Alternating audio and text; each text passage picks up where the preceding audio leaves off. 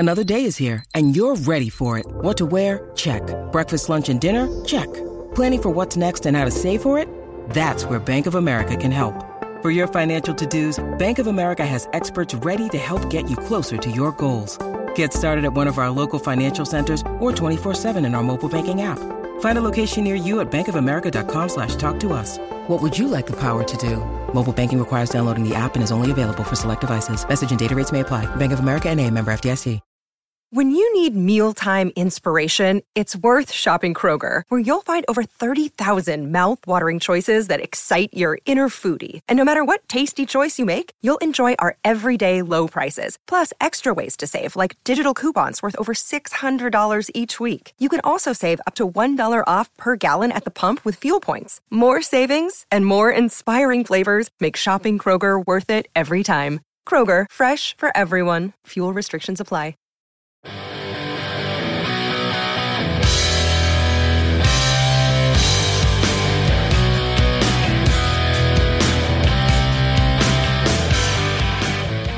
One and oh, and there was no doubt about it. It's the Steelers fix. We are coming off a win, and despite some concerning injuries, we are rejoicing over a big Steelers win, beating the AFC representatives from the 2022 February Super Bowl. The Cincinnati Bengals, the Pittsburgh Steelers are 1-0, and Jeremy Betts and I are here to break it down. It is the Steelers Fix, brought to you by Behind the Steel Curtain, your one-stop shop for all things Pittsburgh Steelers. My name is Andrew Wilbar, bringing in Jeremy Betts. Jeremy, what are your initial thoughts after one of the wildest games I've seen in quite some time?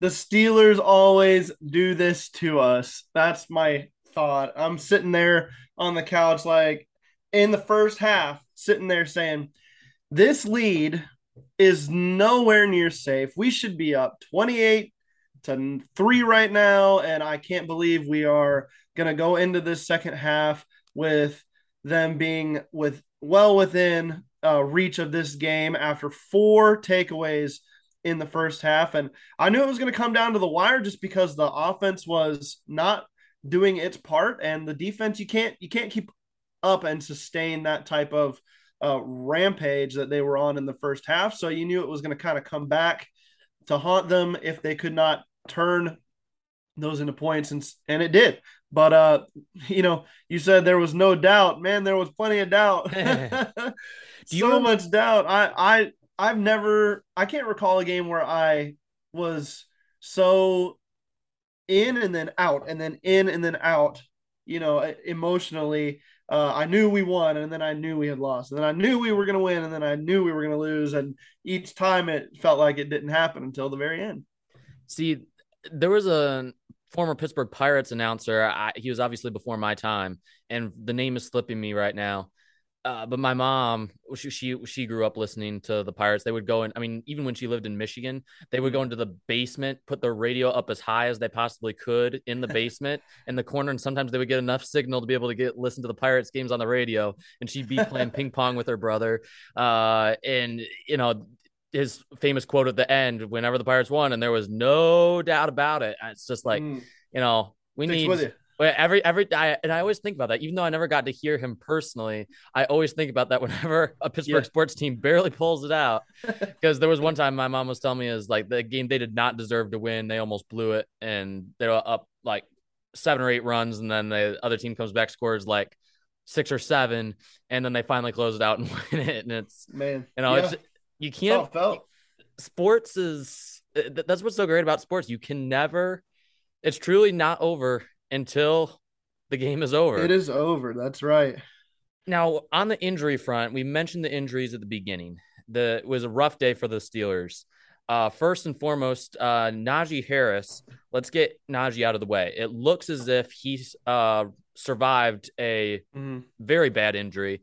Looks like it aggravated the Liz Frank injury that he was, dealing with during the preseason and training camp. The issues that he was having with that was a foot injury. Kind of saw his leg get bent back on that play where he was just grabbing his scary foot. Looking. It was very scary looking, especially knowing with what he dealt with in the preseason. But Jeremy, do you have any concern moving forward? The reports are as of right now that he is hoping to play in week 2. Do you have any concerns with him moving forward? Do you think the Steelers use a little bit more of Jaylen Warren next week? Do the Steelers promote Anthony McFarland onto the roster? Do you see the Steelers doing anything? Or do you believe that Najee Harris will be a full go next week? Well, I think he'll be a full go, but I think it's because it's Najee and he wants to play. But I do have some concerns about this. I think after watching the run game or lack thereof against the Bengals, I have some major concerns that he's going to not have an opportunity to get healthy behind that offensive line. First off, that could not open up anything for him. I think it, was just as bad as last year. And I'm not going to say it was worse because last year it was the worst we've ever seen, and now this year it's going to be the worst we've ever seen. But it just wasn't good. And I realize this offense needs time to gel and to get in the flow of the game. It's a new offense for everybody, really, the way they're going to try to do things this year. But I do have concerns about Najee Harris's health going forward, and hopefully he dissuades those this week. But until we see that big game from him, I'm going to have some concerns. It is very concerning, especially knowing the uncertainty that is behind Najee Harris. We know Jaylen Warren had a good preseason, but he is still unproven. He's an unproven, undrafted rookie. And then we have Benny Snell, which we've all seen what he's capable of. And unfortunately, that's not a whole lot at the NFL level. That's correct. But what's more concerning than a running back injury is an injury to the best pass rusher in the National Football League, and that is one TJ Watt. Yeah. This one is a lot more concerning, Jeremy, because of it being a pectoral. If it is a bad tear, it looks like he could miss the entire season. And that would be a killer for the Steelers defense, the Steelers team, and the outlook moving forward. However, we should have more information on this within the next 24 hours with the information that we've gotten so far. It sounds like we're going to hear this soon. So by the time our listeners are hearing this, there's a good chance that we know more about the TJ Watt situation. Yeah. But as of right now, on Monday night, Jeremy, what are your thoughts about the Watt injury? What is your confidence level that we do see him back this year? And what do you think the Steelers should do if TJ Watt does miss extended time, which it sounds like it's going to be at least 6 weeks? What do you think the Steelers should do? Are you confident with Malik Reed and the depth, or do you think they need to bring somebody in from the outside? Well, talking about TJ first, I really think the Steelers need to be very careful how they handle this. I know as fans, we all want the team to try to win it all this year, right? And I know Mike Tomlin and company think they have the defense to be able to do that. But without TJ Watt, you do not have the defense, I don't believe, to be able to complete that type of effort. I know they've got guys to keep them in games on that side of the ball. I don't think the defense will fall off a cliff. But I do think that it changes how Terrell Austin and Brian Flores and Mike Tomlin will operate the defense. I mean, 4-man pressures are not going to be nearly as effective as they were.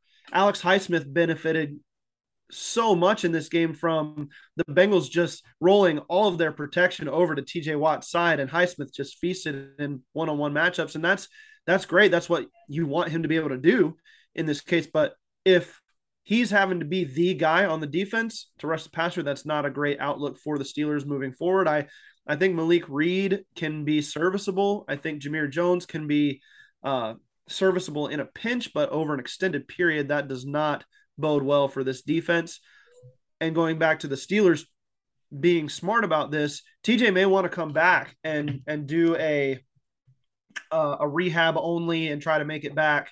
But if that makes it more likely that he could get re-injured and maybe it even be worse, then I think the Steelers should maybe sit on it this year. Sit on TJ Watt, let him heal, let him get back fully healthy for 2023 and see what you got then. Maybe it changes their plan a little bit. Maybe you bring in Kenny Pickett a little bit sooner. I mean, there's a big fallout that we could have from this whole thing. I don't want to get too crazy.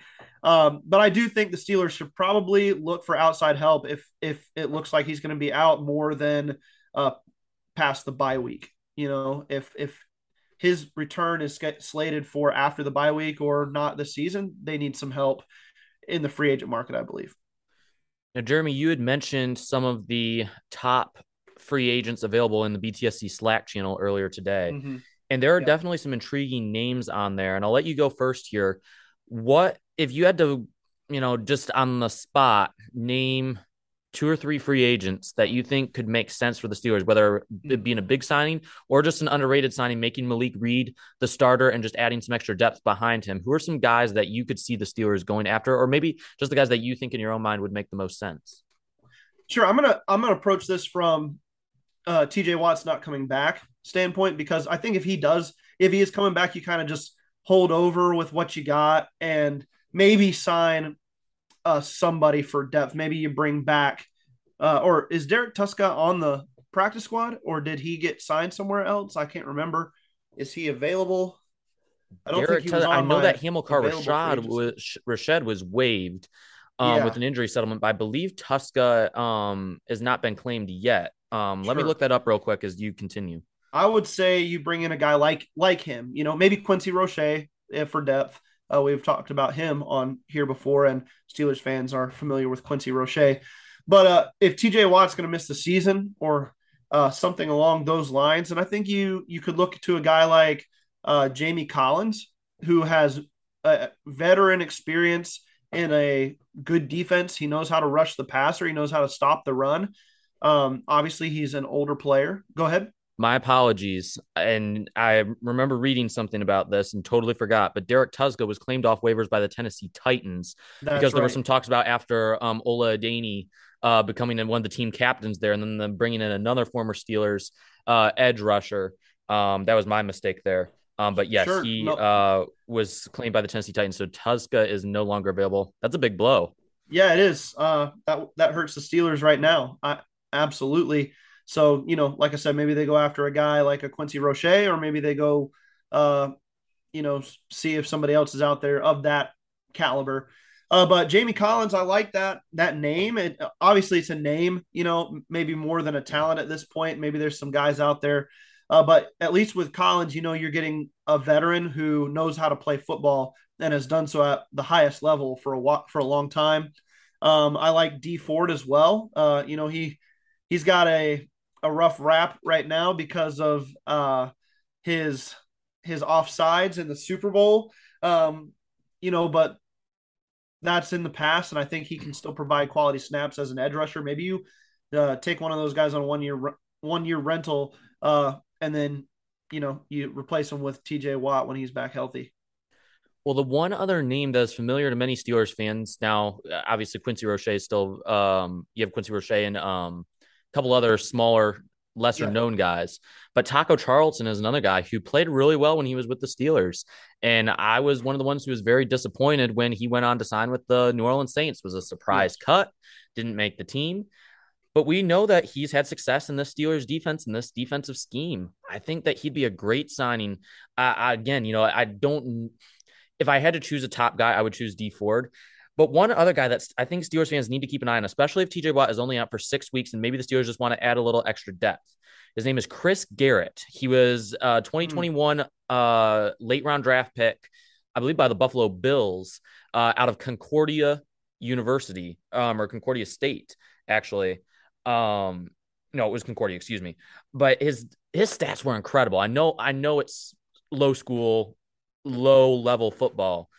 But in 2018, he had 16 and a half sacks, 19 tackles for loss, and 8 forced fumbles. I mean, those are incredible numbers for a small school guy to put up. He finished the season, his final season at Concordia, he finished with 20 and a half tackles for loss, 15 forced fumbles. That's how do you that's or excuse me, crazy. that his career total was 15 forced fumbles, Okay. 20 and a half tackles for loss, and he set a single game record with 5 sacks against MSU Moorhead. Yeah, I mean, the man, that's dominating your competition level. That's true. his career at Concordia, he had 36 and a half sacks. It's Mm. pretty good Yeah, for it a is. college player of that level. And I mean, when you watch his tape, he's explosive. He wasn't the biggest guy, but man, he jumps off the ball quick. So he's a guy I would love to see the Steelers bring in just because of the upside. I think Brian Flores could really work with him, mold him, and make him into a decent piece. But other than that, I don't know if there's a whole lot you can do at this point. Yeah, I think the defensive coaches will have to get creative with pressures now if they don't try to bring in somebody else. And you saw that a little bit at the end of the game, bringing in Arthur Millette off the nickel edge, and they're going to have to dial up pressures a little bit more than, just that front four wreaking havoc, which is what they were doing and which is what made the Steelers so successful on the back end early in this game against the Bengals. So it's a blow, man. But I think the Steelers have enough players to be able to manufacture some pressure, but it may come at the cost of the back end, the secondary being able to just lurk on these passes. Well, the good thing for Steelers fans that are down in the dumps about injuries is that the Steelers aren't the only team dealing with injuries. There are many teams across the league, but the most known injury outside of TJ Watt would probably be the injury to Dak Prescott that happened on Sunday Night Football. Another hand injury. He's had some issues with torn ligaments in his fingers, and he's dealt with some minor injuries that look minor, appear to be minor, but have held him out for extended periods of time. And it looks like this is going to be the same at least 6 to 8 weeks.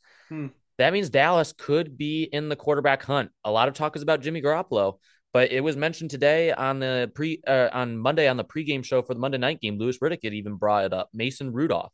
Now there's going to be challenges as it pertains to the bringing in a quarterback that is not equipped to run their system, especially with Mike McCarthy, a guy who is very specific in the way he wants to run something. He's very set in his ways a lot, and that's a lot of times to the detriment of his team, as we saw even in Green Bay. But they do have James Washington. If James Washington can come back healthy, Mason Rudolph does have that connection with him from Oklahoma State. He was not exactly a local guy, but from that region. Dallas was familiar with Mason Rudolph, played a lot in the Big 12, is familiar with the area. It seems like that would make a lot of sense for the Dallas Cowboys to go after Mason Rudolph, especially if Dak Prescott is going to return at some point this year. Could Mason Rudolph win 3 or 4 games in 8 weeks? I think it's possible if he can get some help from his receivers their receiving corps is pretty depleted right now. But Jeremy, do you think that it is possible that Mason Rudolph goes to the Dallas Cowboys? And if Dallas throws out an offer, how good would it need to be for you to accept it? It's possible. I think it's more likely than a Garoppolo grab, if you will. I think the Niners have their own quarterback issue right now. They're not sure about Trey Lance, especially after a week 1 poor showing there. And Garoppolo is back with that team, and it's going to be expensive for Dallas to move him. And obviously Dak is your starter moving forward. So do you want a guy that is going to cost you that much to bring in? Is going to come far cheaper as far as how much they're going to have to pay him once he gets there, obviously. And I think if you're the Steelers at this point, if they're offering a 5th round pick, a 6th round pick, even, I don't know, maybe you do that. I understand why the Steelers want to keep him on, but I could also understand if the Cowboys come calling and Mason hears that they came calling, he's like, okay, give me this opportunity. I'm going to have a chance to play when I get over there. And, if that's true and he wants to reunite with James Washington and go to a little bit closer to home, then, hey, I'd say the Steelers would be wise to give it consideration. Absolutely.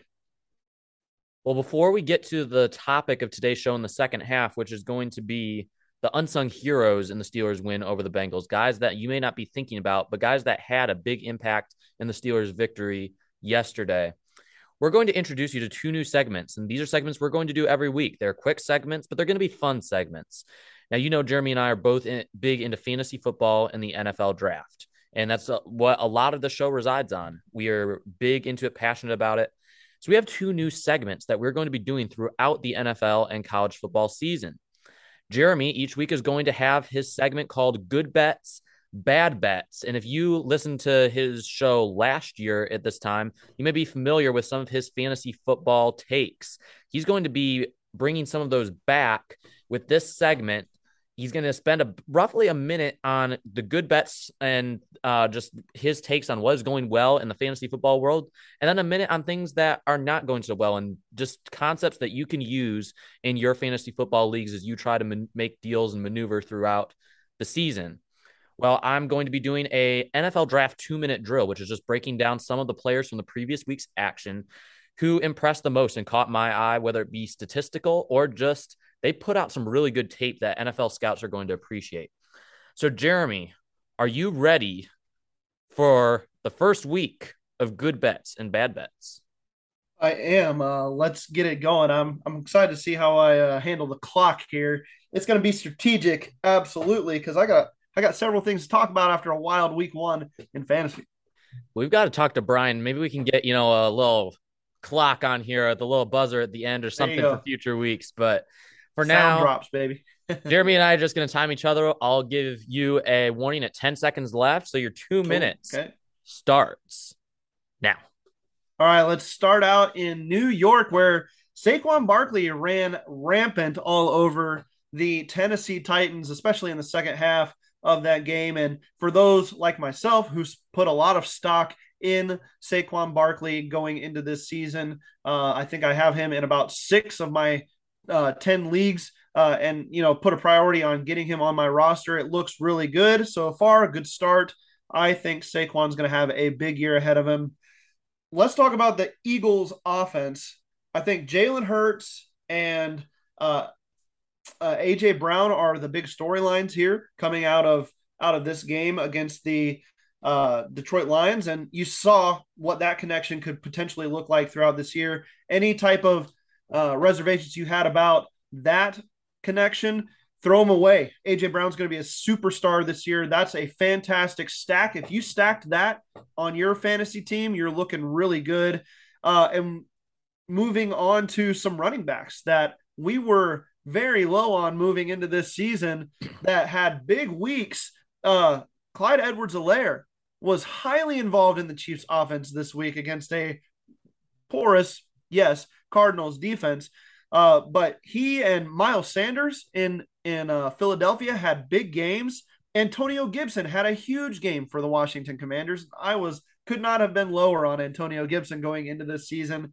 And then Cordero Patterson, who I was cautioning against earlier in the fantasy process. This guy had another great start to his season, and Atlanta's going to use him a lot this offseason. So some great performances this week. That wraps up the good bet side. Bad bets, I feel like I'm falling behind here. 10 seconds of injury fallout. Dak, Elijah Mitchell, Keenan Allen. What are we going to do with these guys? And is it time to panic for Najee? All right. It might be time to panic for Najee. We'll see. It's only been 1 week though. Oh man, that was you're terrible. going on those good ones, man. I mean, everything is good in the fantasy football world after week one. I'll tell you what, 2 minutes goes by really fast unless you're trying to tread water for your life guarding, especially class. When you're not the one timing yourself and you have no clue where the clock is at. So unless you're holding your breath or treading water, 2 minutes is fast. I know. I agree with you on some of those. So many surprises, and it's that way in week one every year, I think. But this year, to no lesser extent. All right, it's time for your 2-minute drill, Jeremy. Do you got? You want to time me for this one? I do, man, and I'm not going to even give you any facial expressions or anything as to your time. So not even a 10-second warning. Well, I'm going to give you that 10-second warning. Okay, all right. I'm like, that's cool and unusual punishment. A stone face from me for the remainder of it. So here you go. Ready? Let's get it going. Ready, set, go.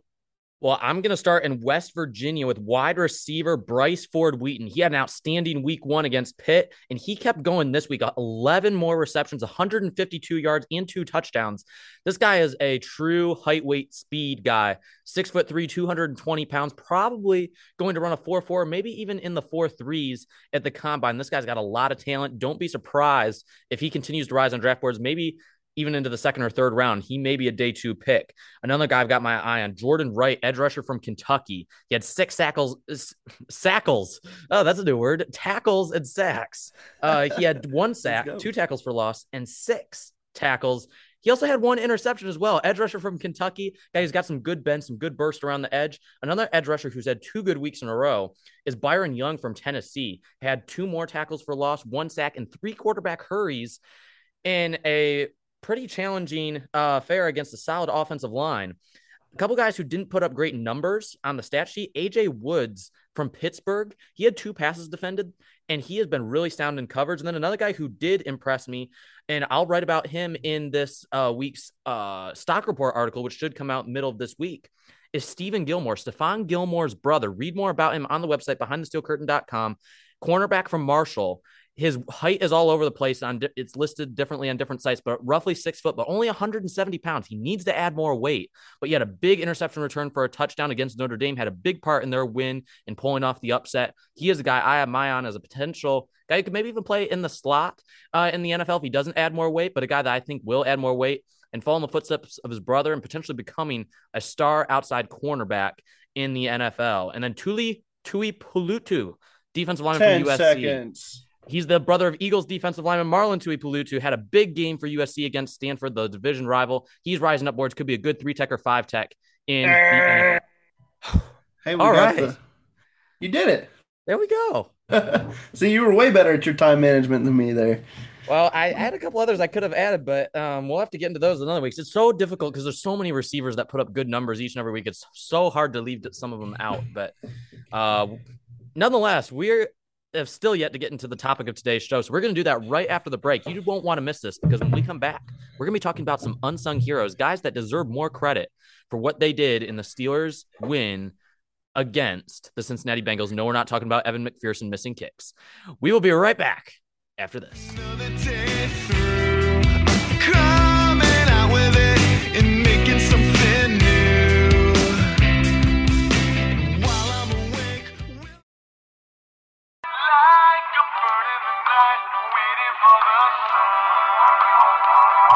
Welcome back to the second half of the Steelers Fix. Andrew Wilbar and Jeremy Betts back with you. Jeremy, we're going to get into the topic of today's show, and that's 3 unsung heroes in the Steelers win versus the Bengals. Both you and I came up with 3 players, and there could have been more, but guys that we feel aren't getting the recognition they deserve. We know the impact TJ Watt made before he went out with an injury.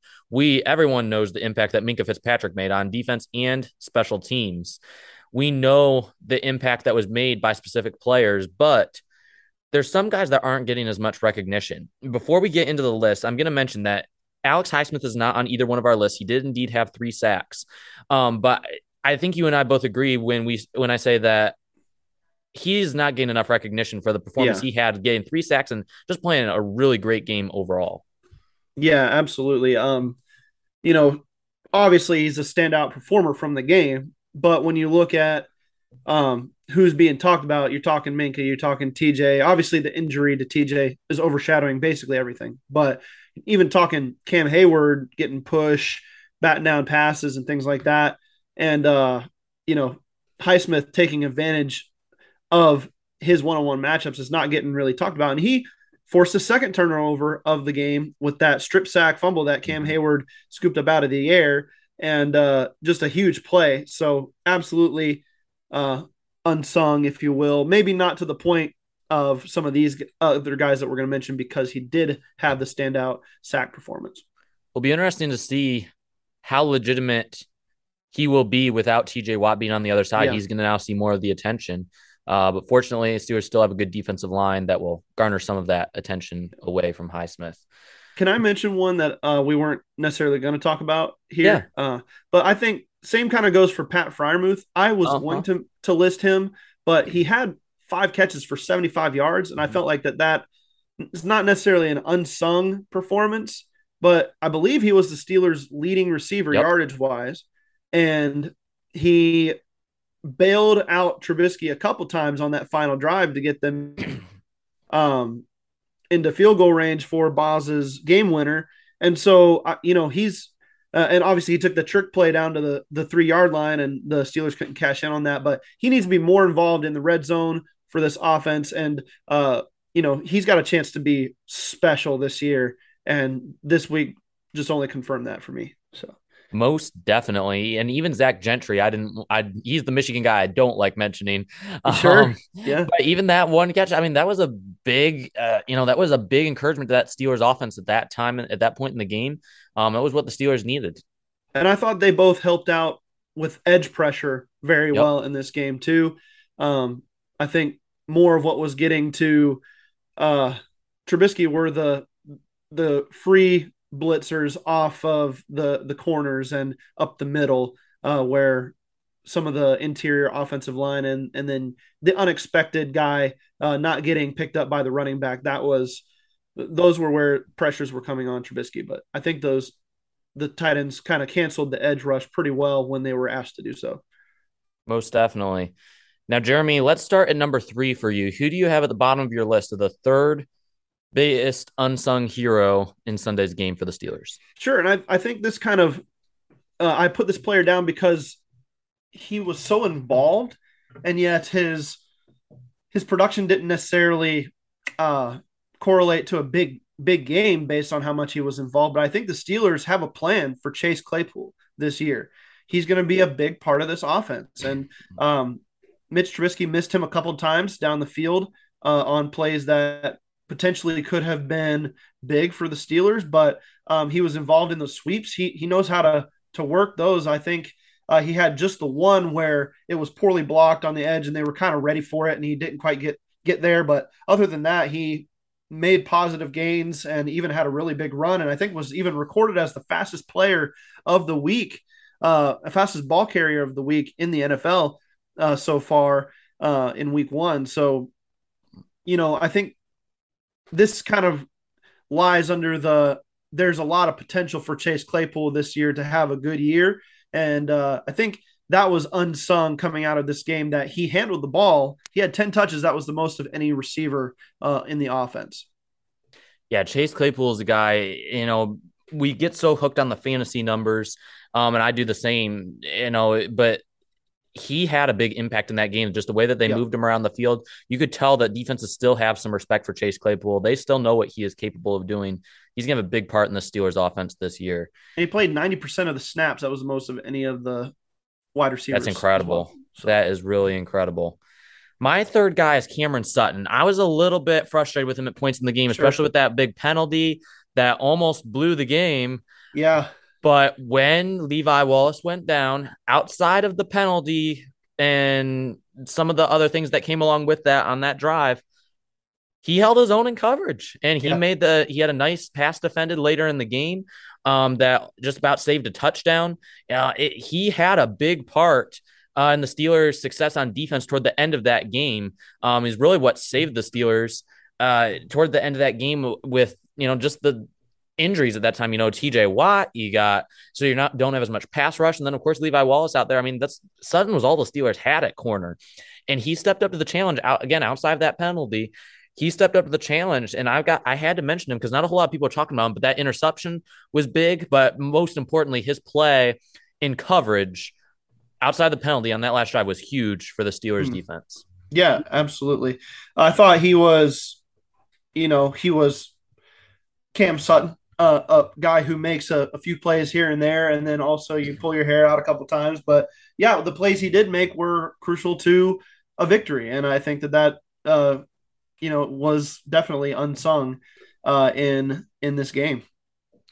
Now, Jeremy, who do you have at number 2? So I kind of have a tag team duo here, and it's the two interior guys on the Steelers defense, and that's Alualu and Ogunjobi. Tyson Alualu and Larry Ogunjobi, I thought, had a very good game bottling up Joe Mixon for the most part. He had on like third down and 1 or 4th and 1 or something like that went down to the 2, where the Steelers stacked the box and the run blitz just missed. And then, it was up to Minka to save a touchdown, which he did. But still, I think from where we were last year to what we saw, I think you're going to see a much improved rush defense. And those two guys kind of anchored that. And they didn't have huge statistics, but they really bottlenecked the middle and forced Joe Mixon to kind of create his own yardage. And it also allowed Miles Jack to have a big game. And I'll talk about him here in a minute as well. Yeah, Jeremy, were there any Steelers fans in your family that are friends that you have that were saying, man, I really miss Stephon Tuitt? No. Oh, I mean, Larry Ogunjobi filled that spot absolutely perfectly. Yeah. Great choice there. I love that one. I was going to mention him at some point. I've got to go with Devin Bush, and I'm not going to steal Jeffrey Benedict's thunder because I know that he's going to be talking about this on the Steelers cutting room floor, which make sure you go and check that out. I know that I believe he's planning on talking about that this we week. absolutely have to talk about this. We have to. Devin Bush. Yeah, absolutely. He played. And Jeremy, you and I both agreed a lot of it, and we defended Devin Bush throughout a lot of the offseason. Yeah. And he played well. I mean, he played well in coverage. He diagnosed the run better than what he looked like he did in the preseason. He's not quite to the level of what we saw in the early portions of 2020 before his ACL injury, but he looks like a guy that's going to be a big part of this defense. If he can just keep that up, it looks like whether it's Brian Flores or something's gotten into his head and he's finally turning that corner. Yeah. Yeah, man. A lot of the talk about Bush this offseason was that he just doesn't look like he's trying anymore. And I never really saw that necessarily. I think he was out his role because it has changed. I think it has changed with Myles Jack in the fold.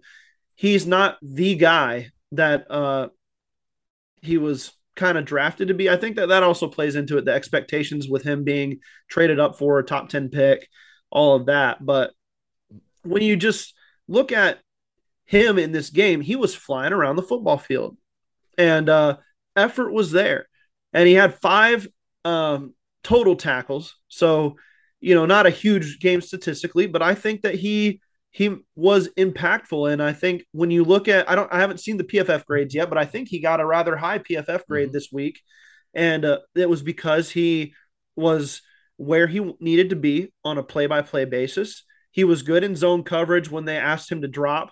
And I think that a lot of those plays where Joe Burrow's looking 2-3 different ways before either firing off a pass or getting hit and sacked, that's because Myles Jack and Devin Bush were in the middle of the field and blocking off a lot of those zone passing lanes that Burrow had an easy time dissecting last year. So definitely a huge game for Bush in the aspect of a big step in the right direction. Definitely an unsung hero to me as well. Most definitely. And I think the other thing to think about with Devin Bush is that you didn't see him trailing defenders in coverage either. You didn't see a whole lot from him, but that was a good thing. The only time that Bush was really noticeable was on that swing pass to Samaje Perine that went about 20 yards down the sideline when the Bengals were threatening to score, and he carried him all the way down the sideline. Yeah. So Devin Bush looked really good. That should be an encouragement to all Steelers fans. But Jeremy, his counterpart, sounds like you're pretty high on his. This where you're going with your number one? It is, and there's just so many guys on this defense that had a good game. We've talked about a lot of them. But Myles Jack was exactly what the Steelers brought him in to be. And he thumped in the run game better than I thought he could. I thought that he would not be that good in the run game, but he showed that he takes tackling the ball carrier seriously, and he did that to the tune of 10 tackles in this game, which is really good. Second leading tackler on the team.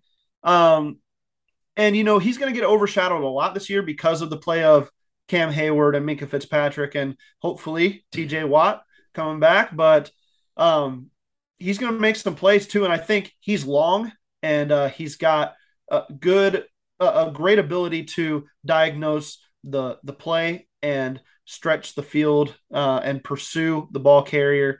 And, you don't often see 2 linebackers on the same team that are very similar in athleticism.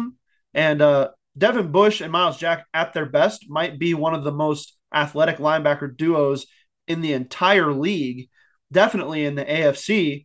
And you're looking at a guy in Myles Jack that should only get better as the season goes. And this was a great start for Jack in this game. Yeah, I bashed the signing when it happened just because I didn't know how is he going to play with Devin Bush. I mean, he's not the right style. They tried putting him in like a buck role before. He failed. That's why they brought in Joe Schobert from Cleveland, and he failed in that role before the Steelers brought Joe Schobert in. So it just didn't seem to make sense. But Myles Jack looked really good, and regardless of what the roles are, it's like they're not even defined roles for the entire season. It's like he and Bush can just they're not necessarily hybrid guys, but they're guys that are just being asked to wear more hats, but they're not being required to wear the same hat all the time. And that may be exactly what Devin Bush needs, like you said.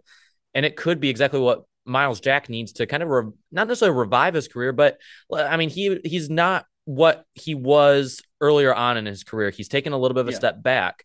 Maybe this is what he needs to refresh it, just switching up his role a little bit, being able to move around in Brian Flores' schemes and Terrell Austin's schemes. Maybe that's what he needs. Yeah. Neither of these guys have to be Batman in this defense. There's several guys ahead of them that can be that. And, it was telling to me that they both played free football in this game, and it led to success for both guys. Well, we're going to finish out this with my number one guy, and feel free to comment on this, Jeremy. And it seems weird to call the quarterback the unsung hero, but if you go on Twitter, man, you'd think that Mitch Trubisky played exactly like he did in Chicago in his 2020 year, when he was benched for Nick Foles. I mean, it was not necessarily a perfect outing, but he didn't turn the ball over. He was accurate for the most part. There were a couple throws where he was pressured and he made, a risky decision, threw it into traffic.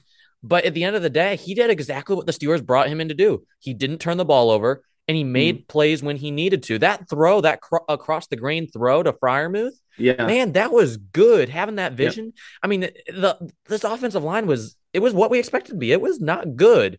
Mitch Trubisky was still under a lot of pressure. The sack numbers weren't that high, but that's because Trubisky can actually avoid pressure. Last year, Ben Roethlisberger couldn't. He did a lot in just avoiding the pressure and not taking negative plays. That was big in and of itself. And then when Mason Cole finally starts getting acclimated, starts doing a little bit better than the offensive line, starts to settle down a little bit, goes down with an injury. First couple snaps, JC Hasnauer. I mean, those were horrible snaps.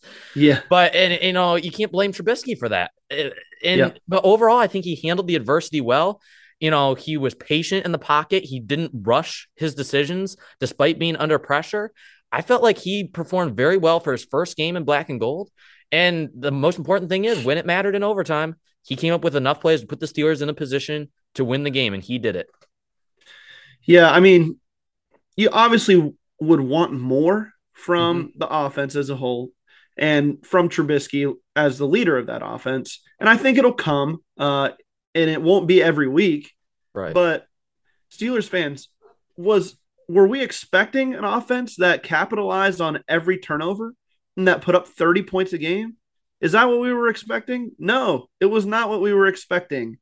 We get into the season, it's like, this offense is terrible, and they didn't play very good. They didn't take advantage in a lot of regards. So I understand the thought process there, but the offense was responsible for closing out the game, which is what you want, and they did their part, like you said. And Trubisky, when it counted, he made the plays necessary. The defense put him in position countless times to do it beforehand, and he couldn't take advantage at that point. But when the game was on the line, he did it. And to your point, he did not make the back-breaking turnover on the Steelers' end that could have evened out the game even more. So I think overall you'll take it for week one, but you do want to see more out of him. So I definitely see where you're coming from as a unsung hero in this game. Should be maybe not getting as much flack as he is on the internet waves. And how much of it really, had to do with that offensive line? How much is that holding this offense back as a whole? I mean, it seems like we talk about it in every conversation, but it's like it's almost no way to avoid it at this point. What is it going to take for the Steelers to invest seriously in this offensive line? What about Matt Canada and the play calling, though? I think that has to come up too. It's definitely. Like, how does Trubisky can only do what he's being told to do, right? Yep. And so the offense still showed no semblance of an intermediate passing game. And we were excited about that potentially being in the game plan in the preseason. We saw it from Kenny Pickett and from Trubisky, and we saw it work, especially in the 2-minute drives and the tempo drives. But we still did not see an intermediate passing game. And the Steelers are going to have to work the middle of the football field in the intermediate passing game if they want to get better. Canada's going to have to look at, is this partially me, and the Steelers do too. Mike Tomlin needs to as well. They need to figure it out as a whole. But like you said, Trubisky can't shoulder all the blame, and he also you can't hang all the success on him either. So it kind of fits right here in the middle with where we've got him put.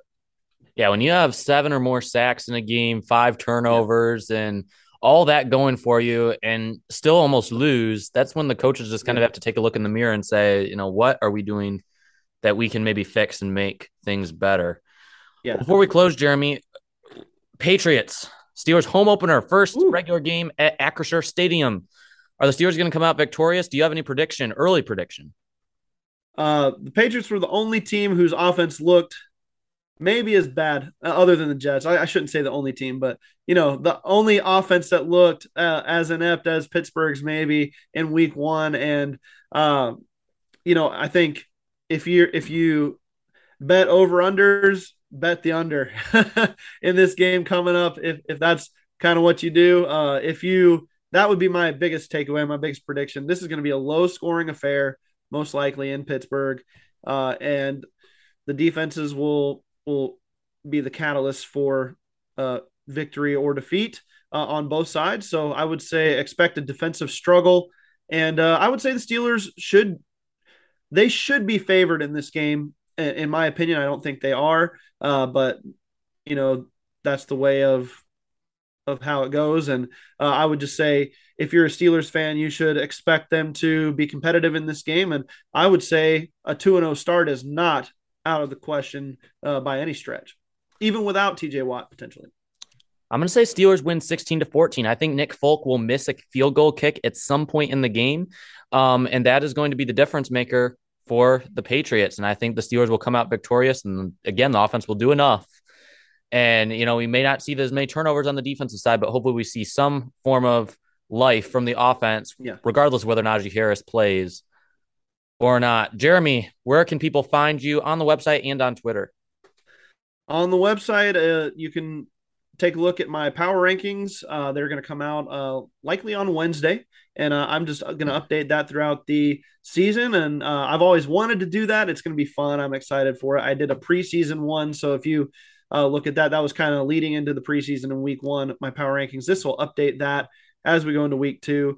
You can see that. And then before the game, I'm going to continue my fantasy starts and sits column that I started this last week. So that's what's coming up for me on the website. And then you can follow me on Twitter at thebets93. All my articles post there. This show posts there. THEBETZ93. That's my Twitter. Follow me there. You can follow me at Andrew_Wilbar. That's at Andrew_Wilbar. And more NFL draft content coming, stock reports each week, as well as previews for the upcoming week. So be sure to check all that out and all the other great content at BehindTheSteelCurtain.com as we get you ready for the Steelers hosting the Patriots this Sunday, 1:00 Acrisure Stadium on CBS. Can't wait, Jeremy. Thank you. It's been a great show. Looking forward to it next week again. Have a good one.